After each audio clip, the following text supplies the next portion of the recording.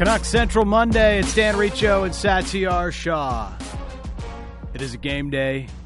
We'll get you ready for the Canucks and New Jersey Devils, but the Canucks continue to climb the standings after their win over the New York Rangers yesterday.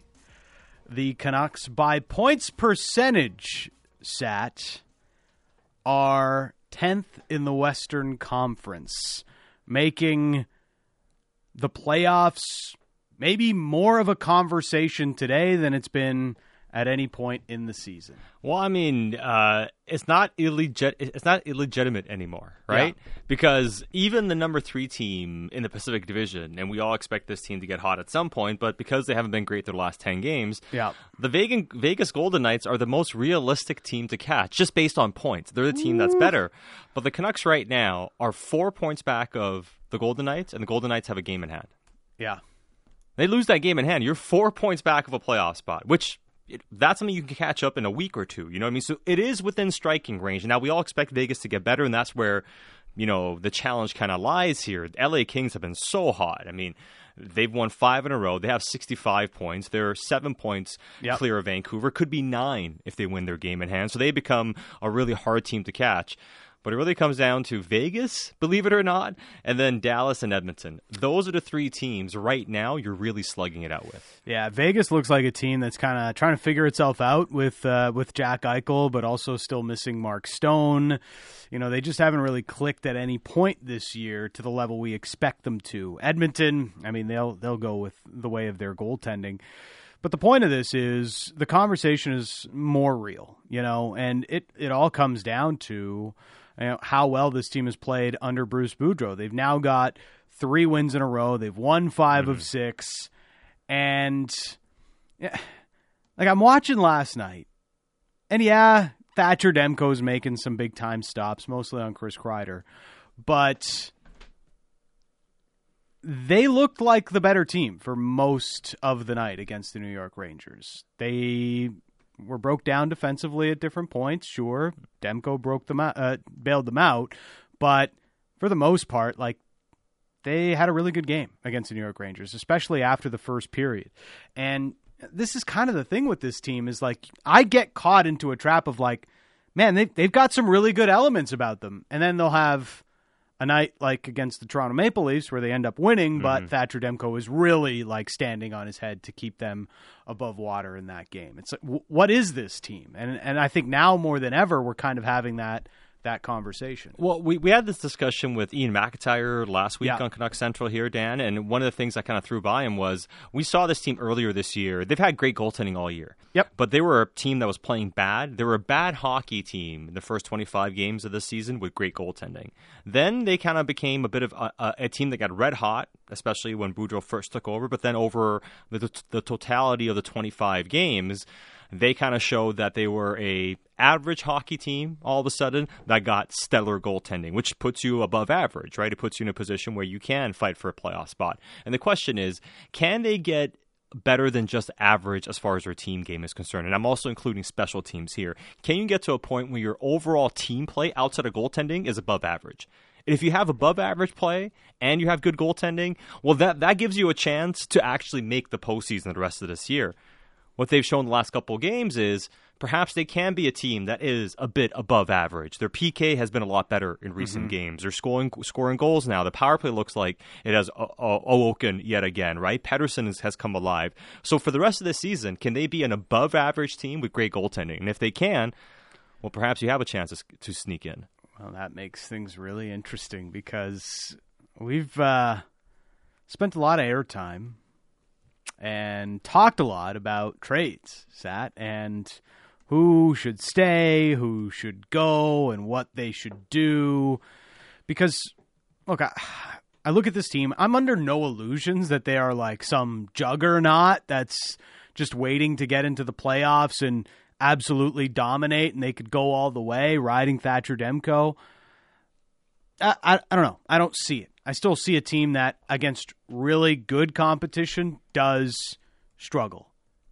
And I don't think the Rangers are there. So, as much as yesterday was impressive, I still realize the Rangers are a team that's punched above its weight because of a great goaltender that they've got in their own right. But when this team has played, again, the Leafs, that was a game where they looked slow and behind the pace. So I don't know if there's anything that's happening right now that's really changing my overarching feeling of the team, that there still needs to be some pieces moved around. I guess the bigger thing is when those pieces need to be moved around, because, and you've been on this longer than anybody in the market, Sat, you have a team and an ownership group that would absolutely love to see a playoff run, even if they don't make it, just, getting people excited about going down to the rink again now that it's back to full capacity and all those things. And we know what a playoff gate means to not just the Canucks ownership, but every ownership in the league, especially with the way the last 2 years have gone. So how do you balance that with what this team needs to do to get that next step better? Because if right now is the ceiling of what this team can be, they're still not quite good enough to be a contender. So how do you balance still not throwing away this season, but knowing you got to get better and take that next step? Well, one thing I have found interesting is a lot of this talk and fear that the Canucks are missing an opportunity here by not selling at this deadline, not making moves, and mortgaging their future to kind of make the postseason.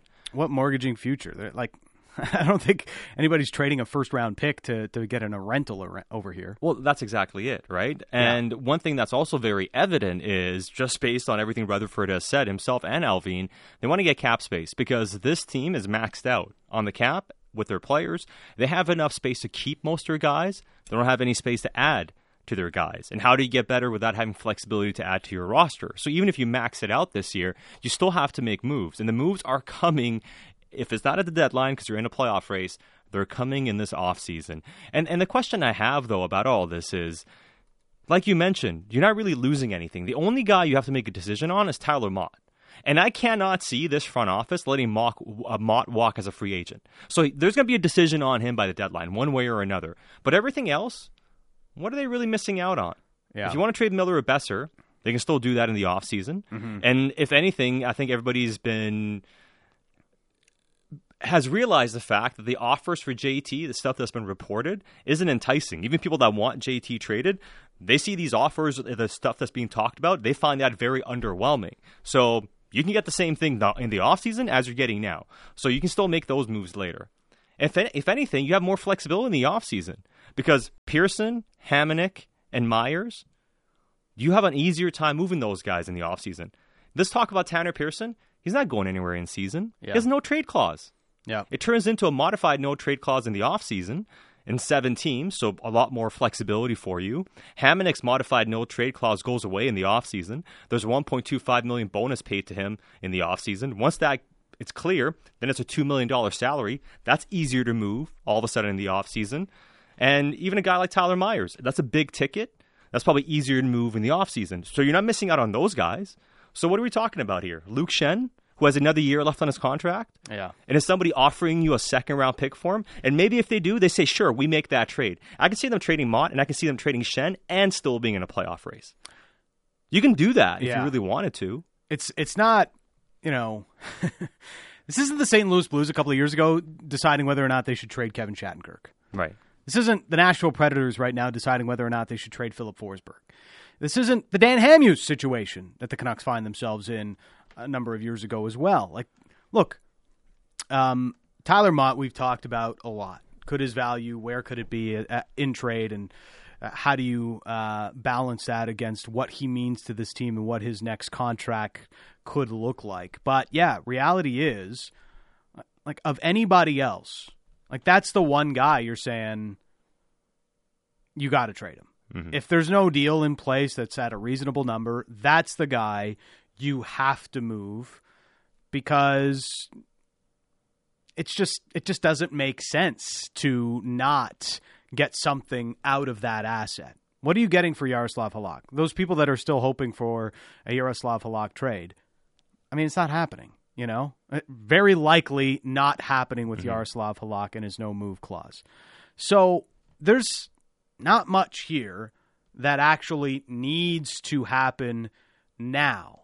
But are you mortgaging the future, in a sense, by just standing pat? Outside of Mott, are you costing yourself and your future anything by not moving out some cap space now to potentially have more flexibility going into the draft when a player like we've talked about, Shea Theodore, maybe comes available as Vegas has to fix their cap situation?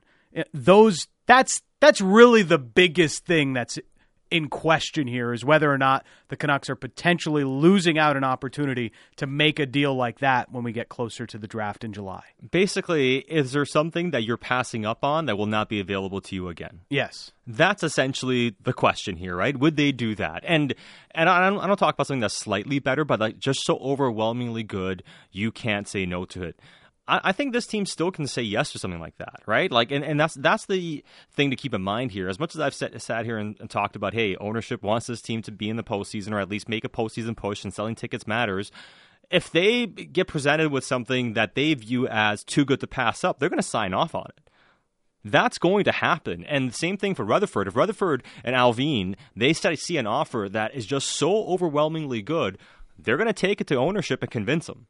Yeah. So I think that plays a part in here. I think this black and white distinction that's kind of out here, and this kind of dichotomy between you're either sellers or you're buyers, or you're either going down this path or that path, I don't see that here. I for once, actually, multiple things can actually coexist at the same time. Not just be true at the same time, they can actually coexist at the same time here. There's a realistic scenario, fairly realistic, where the Canucks actually trade Mott at the deadline, stay in the playoff race all season, and maybe even squeak in and then make major changes this offseason. You can literally have your cake and eat it too with this team, potentially. Because everything we're talking about major trade-wise is available for you this offseason. So you can live in a world where you make a playoff push, and let's say you can't sign Mott, you trade him, you get something out of it, you somehow make the postseason, have a fun little run, and then come the offseason, major changes still happen. Yeah. They're not fooled by what they see. Not to say that they're not impressed by what they see, but the reality is, especially with how this team is capped out next year, unless they make moves, they can't add to their roster. They can't flex things out long term. So one way or another, changes are coming. So I don't understand this fear about letting the deadline pass. You can do all those things in the offseason. You can literally make the playoffs still somehow, some way, and all those major moves you talk about can still come in the offseason. It's one thing, and this text comes in, they could also trade Miller and stay in the playoff race. True, but what's the point of trading Miller if you aren't getting the deal that blows your socks off? Well, that's the whole point. Right? Like, by all accounts, Jim Rutherford and Patrick Allvin have set a very high price on JT Miller. And why not? Have you seen him play lately? Did you see him play against the Calgary Flames? Did you see him, make it look like he slowed down the space-time continuum against the Rangers yesterday, playing in slow motion as he finds the pass for Tanner Pearson and Tyler Myers? I mean, the guy is legit. He's a top 10 scorer in the NHL. You're just going to pass up on him for Philip Hedl, Vitaly Kravtsov, and a late first-round pick?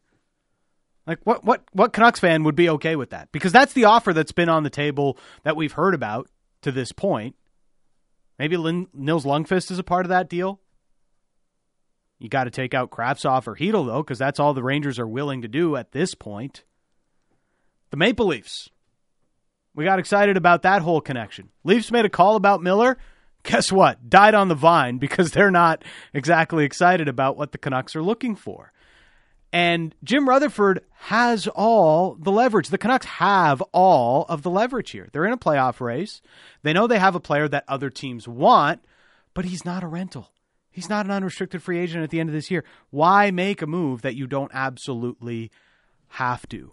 And it's not as if you wait to the summer and there's not going to be a big deal potentially there for you. There will be more teams that could potentially be in on Miller. They'll be able to talk extension with Miller. Those types of things are very much valuable to the acquiring team.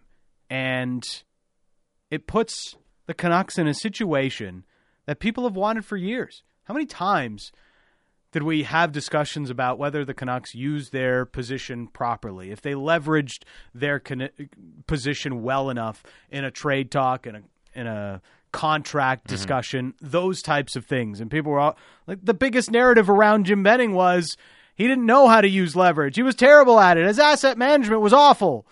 But now, if the Canucks are going to leverage their position on this, it's not good enough. Like, I don't know. It seems like we're talking out of both ends of our you-know-whats here.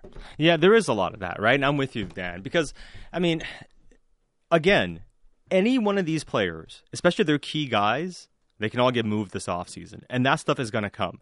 And as far as everybody else around the roster here, I mean, I see people texting in, Jason Dickinson, what about him? If they can find a move for him, they'll move him. Those guys are not really material to your situation. I'm not against making any one of those moves. People mentioned Tanner Pearson. He has a full no-trade clause. Yeah. He's got a young family. He hasn't shown any willingness to waive that, especially in season. That's a tough conversation to have. That's easier in the offseason. Again, I'm not against making any one of these moves, but the stuff people are talking about, how much of it is realistic? Right? Yep. Not much. And unless somebody is giving you a higher-end asset for Brock Besser right now, are you making that move for a first and some cap space? We can make that same move in the offseason?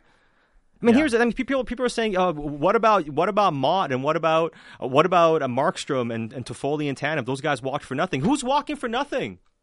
Yeah. Who's in that position? If Tyler Mott walks for nothing, go ahead. Get upset. Get angry. And there's no way that's going to happen. I can't see that happening. Yeah. They're either going to sign him or they're going to trade him. They're not going to let him walk for nothing. And here's the thing, like, if these players finish the season strong, you're telling me Besser's trade value is going to depreciate this offseason? Yeah. You're telling me JT Miller's trade value is going to depreciate, or Bo Horvat's trade value is going to depreciate after this year? What are we talking about here? Yeah.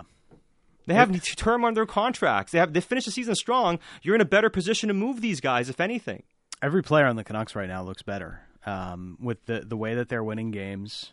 You know, Luke Schenn has become a really nice piece that they found. He is extremely cost-effective, plays the right side, does a lot of those good things, and I can see why other teams may want him.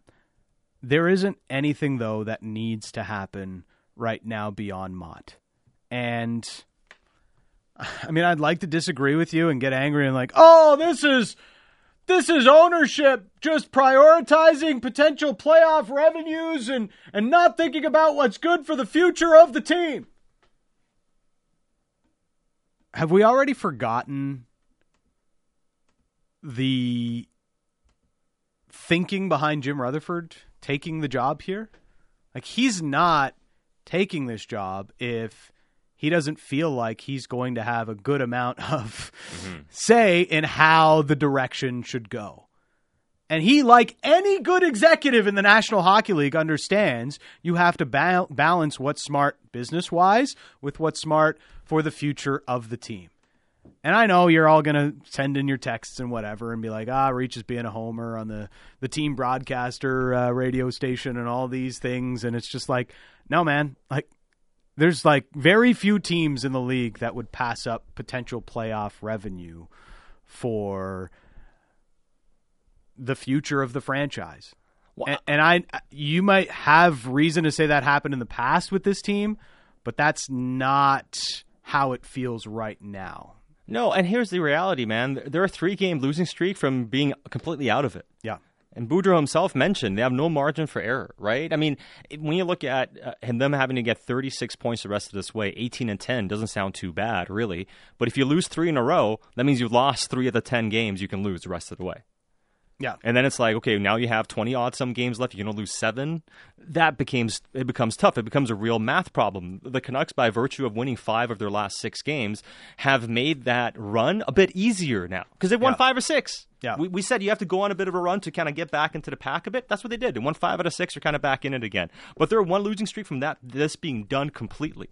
right? So that's the other thing. You still have 3 weeks before you get to the trade deadline. Jason asked this question. I understand those trades will be there in the offseason, but don't teams pay a little bit more because they want them for the playoff run? And that's Jason texting in. And I think that's where a guy like Luke Schenn comes in and a guy like Tyler Mott comes in. Yeah. Do you get a bit more for those guys at the deadline because teams want to kind of load up for a push? And that's what we're talking about. Guys that are usually a player that would go for a mid-round pick or something else, or is getting a bit more for you at the deadline. What we're seeing when it comes to the higher-end guys, teams aren't willing to give you above and beyond. The traditional trade deadline deal for a top rental is a first-round pick, a decent prospect, and a third piece. Well, that doesn't sound great for JT Miller with all the stuff you kind of heard out there as far as the stuff that's being offered. That's not good enough for you. So unless somebody goes above and beyond, why would you trade him? Those are the guys you look at the deadline. That's why I'm saying even if you are in a playoff run, you have to make a decision on Schenn and Mott. Those are the guys you have to make a decision on. And Schenn has a year left on his contract, but Mott you can't let walk for nothing. All those rest of those guys, you can explore things at the deadline. And here's the other thing. Like, you could actually be out of the race and be willing to be a seller and not be able to trade any of your big guys at the deadline. That can still happen because you may not get what you want. Yeah. You're not gonna make a bad trade just because it's the trade deadline. Well, and coming the offseason, there may be other suitors for your bigger name players, teams that are desperate because they missed on the playoffs, right? Mm-hmm. I kept bringing up this example. I'll bring it up again. But what happened with the Flyers last year? They just missed the playoffs. Yeah. They thought they're going to turn it around really quickly. They had a top 15 pick. They traded it for Rasmus Ristolainen, who is a UFA after this year. They gave up a top 15 pick for him. Mm-hmm.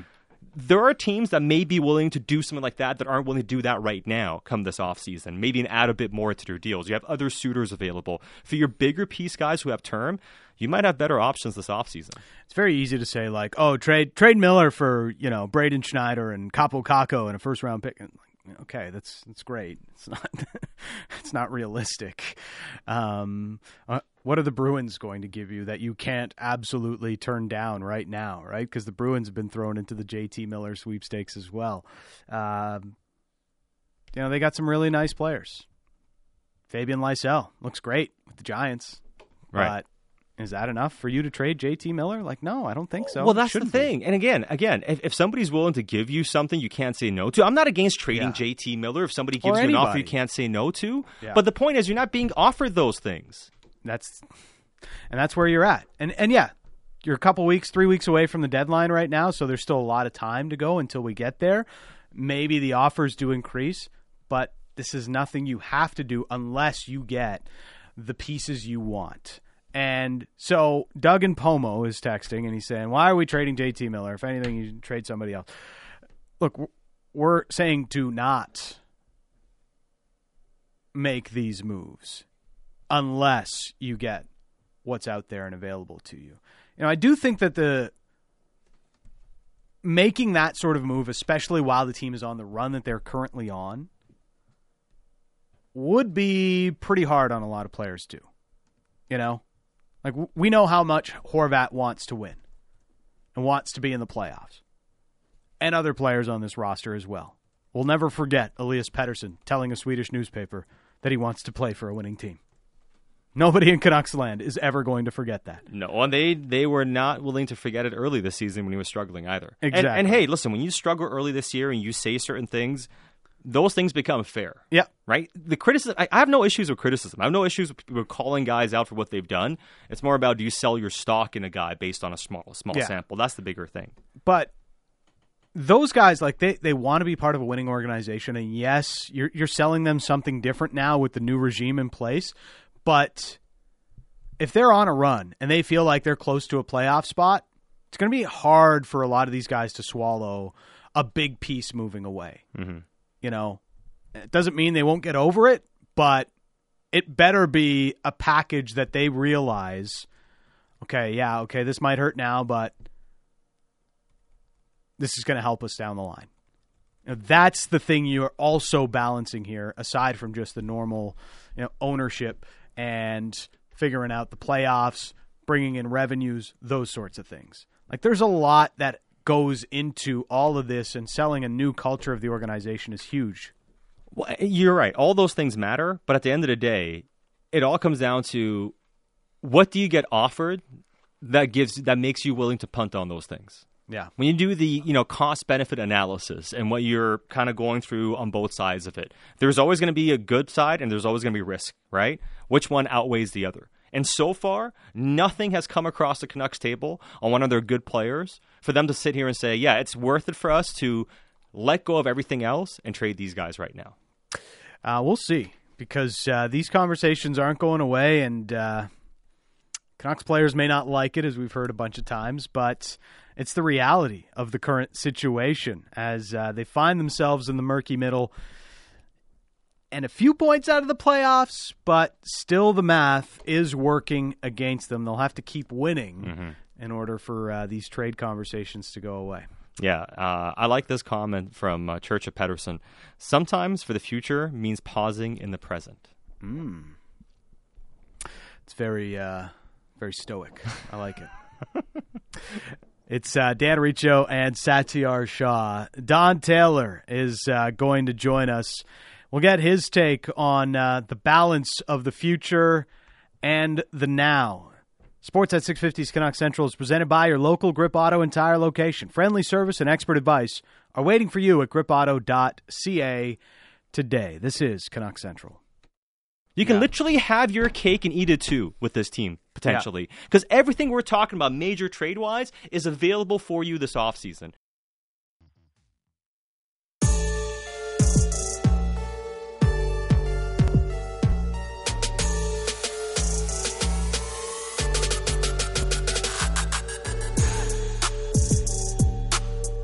Canuck Central rolls on. We are presented by your local Grip Auto and Tire location. Friendly service and expert advice are waiting for you at gripauto.ca today.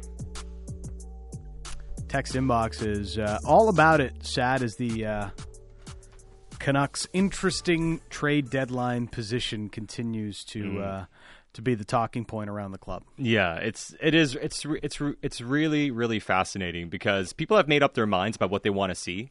And unless you tell them exactly what they want to hear, they think everything is wrong.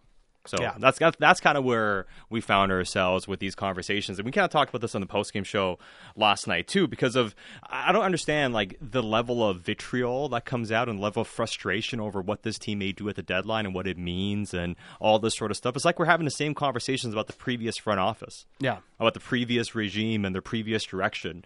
And they're kind of having those same conversations about what this team may or may not be doing right now and how people really want to drive home the fact that this team's not good. And yeah, they may not be good enough, and yeah, they have flaws. We all agree they have to get better.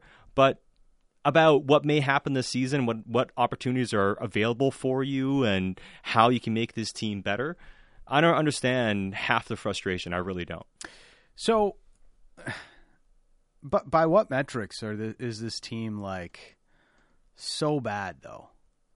You know, this is the thing now. Like, we've got a good sample of this team under Boudreau at this point. And they trade chances at a even rate, about 50-50, as we talked about. They are above water at 5-on-5, probably because of their goalie, right? Mm-hmm. Of course, that helps a lot. But that's been something that's been consistent all year long, is that they've been about even at 5-on-5. It's the special teams that have tilted the results, whether it, when it's been bad, and it was really bad in the start of the season, the results were really poor. When it's been good, they tend to win a lot of games because most nights they don't get beat at 5-on-5, Sat. Yeah, I mean, 5-on-5, the last couple of games, they have been better. They've made a lot of things better, right? Yeah. They have improved under Boudreau. There's still a lot. There's still a big way. There's still a lot of room for this team to improve. There's 100%. Still a lot of much better this team can get, right? Could they make the playoffs and be a dangerous team in a round or two? Yes. We saw what happened in that bubble year. But you also saw how big the separation was between them and a higher-end team like Vegas. Demko gave you a chance, and great goaltending can give you a chance. But you want to be a team that doesn't have to rely on great goaltending, and that's what they're trying to build. Let's bring in our next guest. He joins us weekly here on Canucks Central. It's Don Taylor. Donnie and Dolly, 10 to noon on Czech TV, Monday through Friday. What's happening, Donnie? A lot of minor hockey playoffs. That's going on these days. I got two boys playing minor hockey, so I think I've talked about that before. So a lot of that going on right now. Hockey. That's hey, could be worse, right? Oh no, I love it. It's a whole lot of fun. No, it's great. And you know, on the Canucks side of things, they've kept the conversation going. I know. You guys have talked about it on your show, but it's the conversation going on in the city right now. You know, what does this team do? What does it prioritize come deadline time? And you know, it's only getting it's only becoming more of a difficult conversation because of the fact that this team just keeps winning hockey games. Well, to me, there are two elements involved here. Well, there's a lot of elements involved, but in terms of looking at the standings. Okay, 3 points out of a playoff spot, 28 games left, definitely doable. But the thing that not blew me away, but caught me by surprise last night after all was said and done in the National Hockey League, 4 points out of third place in the Pacific Division as Vegas falters a bit. That one really surprised me. It just gives you an indication how far they've come under Bruce Boudreau and how, you know, I just think what a great business you're in and I'm in and anybody in the sports talk business is in right now because, I think we got 3-4 weeks or at least 3 weeks of us talking about what the heck are they going to do? What is their focus? Is it going to be, a playoff push, doing well in the playoffs, or is it going to be the future? So it's really, really interesting right now. Well, one thing, I understand that the conversation is kind of becoming an either-or distinction, but I think there's a real possibility here. You can kind of have your cake and eat it too this year. And by that, I mean, you might make a trade at the deadline involving, let's say, a Tyler Mott because you can't sign him. You somehow, some way make the postseason, play around, and you lose. And then you make all those big trades in the offseason still. Because I don't think this team is going to be fooled by what they see. I think they realize what has to be done and that they have to clear cap space one way or another. So as much as their big players are concerned, you can still be in this race and kind of humor this run and also still make all those big moves in the offseason. I think if I had to guess at what's going to happen, that would be it. That they stand pat to some extent and just see what this group can do. Because it's been darn good. There was a stat on Sportsnet last night about how they have the best defensive record in terms of goals against per game since December 6th, since Bruce Boudreau took over. So, given all the question marks, why not get and the run of relative success, why not give these guys a shot, see what they can do? First of all, see if they can make the playoffs. Secondly, if they do make the playoffs, what will they do? With that goaltender, you don't know. Something crazy could happen. It did in the 2020 bubble, and I hate to refer back to that because that's what the previous regime always did, and that didn't work out. But I could see this group thinking that, hey, why are we rushing here? There's something here that looks kind of special. Let's see how they do. And we still have time to make moves in the offseason if things don't work out or even down the road to the next trade deadline. Well, it's so easy to say, like, trade this guy, trade that guy. I mean, if you're not getting adequate value, what are you trading for, right? You got to make sure the deal makes sense for you. And, on that note, by everything we can gather, JT Miller's name has been the one that will not go out of the conversation. But I just wonder if people around the league view JT Miller the way that we've seen him here in Vancouver the last few years. Like, it's not the first time this guy's been around a point per game, Donnie, but it seems like the rest of the league is just figuring out JT Miller's been a pretty good hockey player for a long time. We listed off today a bunch of names on our show.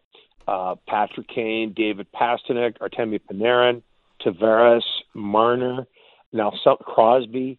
A lot of those players haven't played as many games as Miller, but they're all behind JT Miller in the NHL scoring race. It's a pretty impressive list. And a lot of them have played, Marchand, a lot of them have played the same amount of games. So I just can't see how the league could possibly have ignored him since he's been in Vancouver. He obviously there were warts in his game in New York.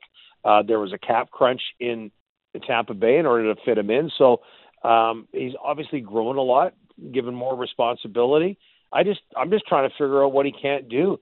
I'll tell you what really impressed me yesterday. And remember, they're using him on faceoffs, power play, penalty kill, first line, center, wing, and all of that. But the way on both goals, especially the second goal by Myers, on both goals that he set up, he slowed the play down.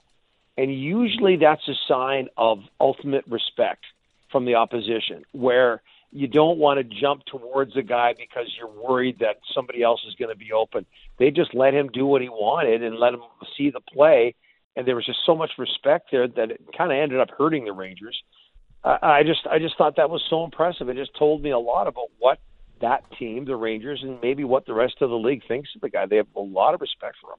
No, they absolutely do. I mean, when he's playing at that level, it's just, he's just such an impact player for this Canucks team. Ultimately, we'll see what happens in the offseason. But, as far as building up a case for making a run here, and we know how little margin for error they have here, right? No room for error. They won 5 out of 6 just to kind of get into this spot here and kind of be in the playoff race. But if they're going to actually make this run, they're going to need Pettersson to be alive, Miller to be going, Demko to be making saves, Hughes to be on his game, and they're going to need Bo Horvat to find that game as well. And he played really well against the Calgary Flames the other night. They won the game the other night. They won last night too, of course. But if they can get all three of their centers going and their goaltender at the same time, that's probably their best road to making this interesting, isn't it? Yeah, everything goes down the middle. And, Horvat, I believe, was -2 yesterday. He had the tougher assignment, the toughest assignment of everybody. But, yeah, I mean, obviously there's not many teams. If you move JT Miller to center, or even if you keep on the wing, but let's just say if he was at center, to have that strength down the middle with Hughes, with Demko, that's a pretty good foundation. And you've got that fourth line going as well. You'd like to see more consistent production from Besser, but there seems to be a lot there. It's just that, I think yourself, myself, everybody, we're having a hard time having this conversation because it's the Canucks, and you just expect the worst. But I mean, you just look at the point totals, and it's there. It seems to be there for the taking. How much better they've been under Boudreau, and yeah, it's they get everybody going down the middle and get a little bit more help from everybody else.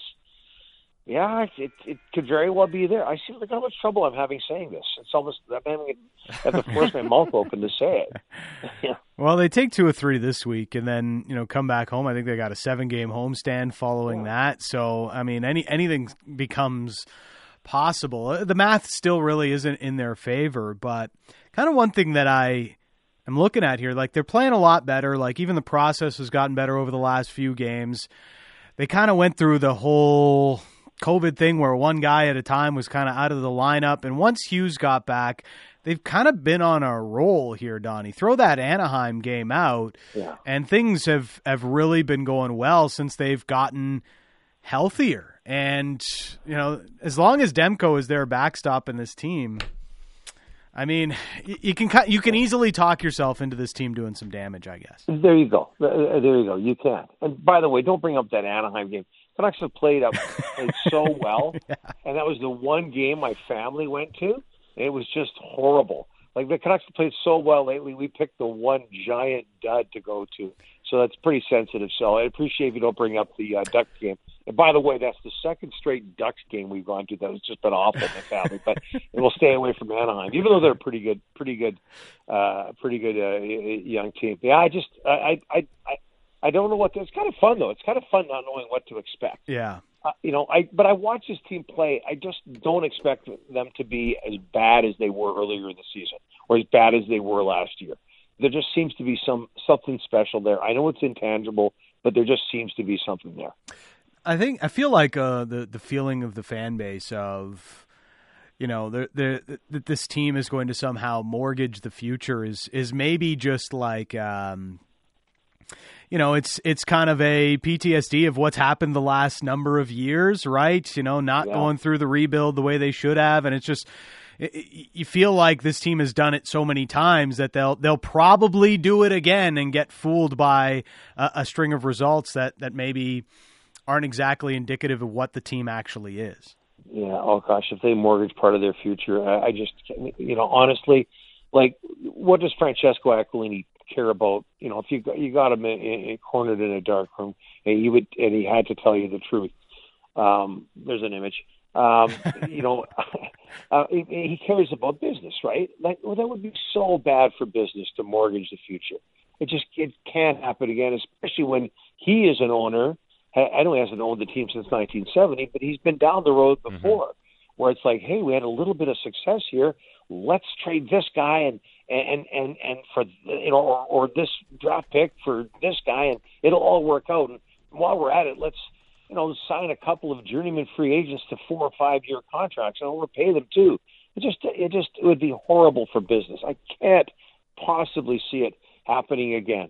Can't see it. Not with what Francesco. He's older now. Hopefully he's wiser. What he's been through, and not with Rutherford and Boudreau in charge. No, I'm absolutely with you. Now, between the pipes, the Canucks have been getting stellar goaltending from Thatcher Demko. And, after every game and every week, we hear more and more fans refer to him as becoming, or perhaps even being, the greatest goalie in Canucks history. And that's actually a tough list to crack. There have been a lot of great goalies. But do you think this relationship with Demko's made more special by the fact that he is a Canucks draft pick? Well, yes, no question about it. And the star of that 2014 draft pick, a draft year for the Canucks. You mentioned, Sad, about all the great goaltenders. I don't know if you heard Thatcher talk. I can't remember what game it was. He talked about this last week. I think it was the Calgary game. It was after the Black Skate. Yeah, the Black Skate, and he talked about the McLean look and all of that. And how he respected that run of goaltenders that the Canucks have had. You can, any of us can rip or criticize what the Canucks have been up to since 1970, but they've had a pretty good history of great goaltenders, going back to Gary Smith, 75. It was a Hart Trophy candidate that year. Richard Brodeur took him to the 82 Stanley Cup final. Obviously, Kirk McLean. Roberto Luongo. There's a lot there. Jacob Markstrom's turned out to be a fabulous NHL goaltender, and now Thatcher Demko. And the fact that Demko acknowledged that, knows that, just gives you an idea of just how smart he is. And I love his calm in the net.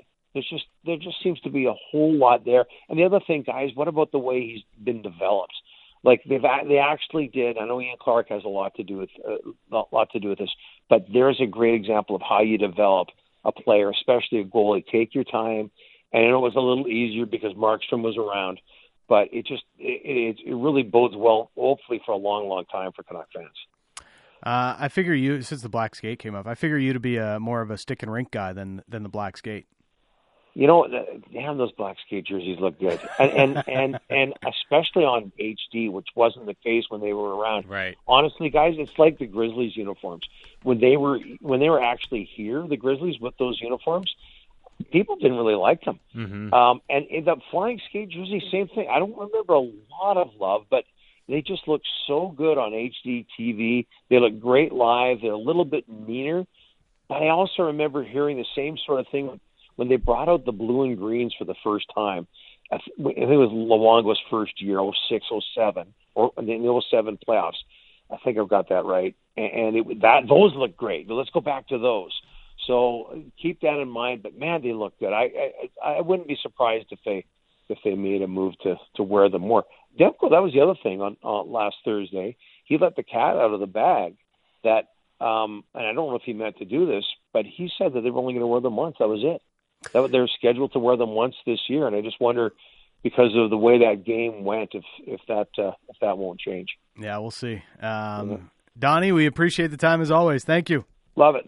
Always fun, guys. Thanks so much. There's Don Taylor, Donnie and Dolly, 10 to noon on Czech TV. We had that scoop well before anybody because of the great Kevin Woodley, who joins us every Wednesday on Canucks Central, and he basically said Canucks goaltending coach Ian Clark doesn't love black or dark pads, so don't expect the Black Skate to be a regular for the Canucks anytime soon. But, I don't know. I mean, after that game, played fairly well. Every Canuck is like, we need to wear these more.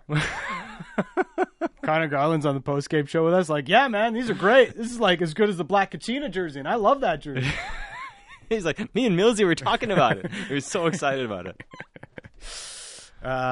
But I don't think they'll be wearing it again. At least not this season. It's Dan Riccio and Satyar Shah. I do feel like that's a lot of the where the sentiment from the fan base comes, Sat, is like, we've seen this movie before, and it usually ends with the Canucks spending future assets to try and get a little bit better. It's not going to happen this time. No, it's not. And it's funny because, like I mentioned, I don't see this organization. They're not going to let Mott walk for nothing. Feel like, oh, thank God. It's like, really? That's how little faith people had in this management team. I mean, like I've been saying, these are smart people in charge. We haven't seen them make a decision yet, right? And we'll see what they do. But there is a smart way to balance short-term and long-term. Yeah. There is a way you can do it. What's foolish is sacrificing long-term for short-term. But like we've been outlining this entire hour, there is a way to do both in this instance. Yeah. There always isn't, but in this case where the Canucks find themselves, there is a way to balance the short-term and the long-term, because a lot of stuff you're looking at right now is going to be available for you in the offseason. Well, if the Canucks were to trade Mott, though, let's just say they trade Mott, who is the only unrestricted free agent that is realistically going to get moved because Jarl Halak has a no-move clause, and there's not a huge market for goalies out there at the trade deadline anyhow. But Tyler Mott moves. What's the Canucks PK look like for the rest of the year? It's a great question. But it's also one of those things where the PK has, even with Mott, it's kind of been bottom of the league, right? And he is their best penalty killer. He's a good penalty killer. Don't get me wrong. It was historically bad without Mott in the first bit of the year. But again, I don't see that being he's an important player for this team. He's not important enough for you to have on your team just to make a late playoff push and then say miss the playoffs, and then he walks as a free agent. You're not a good enough team yet to take that type of a risk with a guy. I mean, the Canucks had Alex Burrows back in the day. And and that was a team back in 2008 or 2009 or whatever it was. That was a good team making a playoff push, and they said, "Hey, you're signing an extension or we're trading you." Yeah. And he signed a 4-year extension. Gordy Locke comes in talking on Twitter about Nonis in 08. He got burned in 06 and 08, didn't sell, missed out and lost plenty of core assets for nothing. Canucks need to be bold. It's an interesting spot they find themselves in. 3 weeks to go to the trade deadline now, March 21st, and there's a lot that can happen.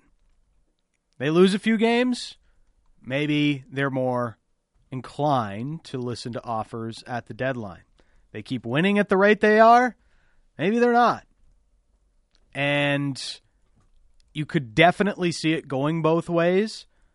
But again, there's only one player that the Canucks absolutely have to move, and that's number 64. That's the guy. That's the one guy.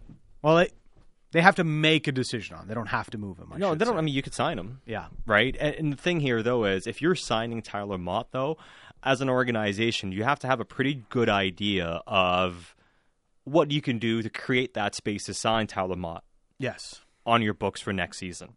Does that mean you have a good idea of, I can move this salary out this offseason, or this player I may be able to move out?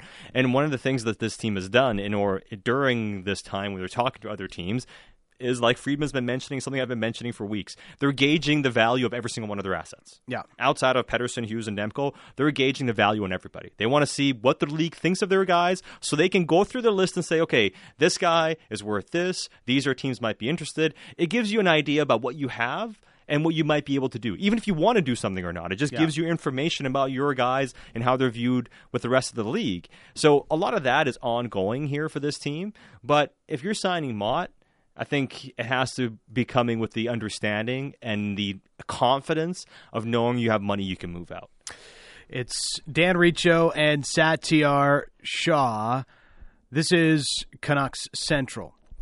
So coming up, we're going to get more into the game for today. The New Jersey Devils on tap, and 3:30 is when the official pregame show gets underway. Canucks will have Yaroslav Halak in goal. That's next on Canucks Central. What does Francesco Aquilini care about? If you got him cornered in a dark room,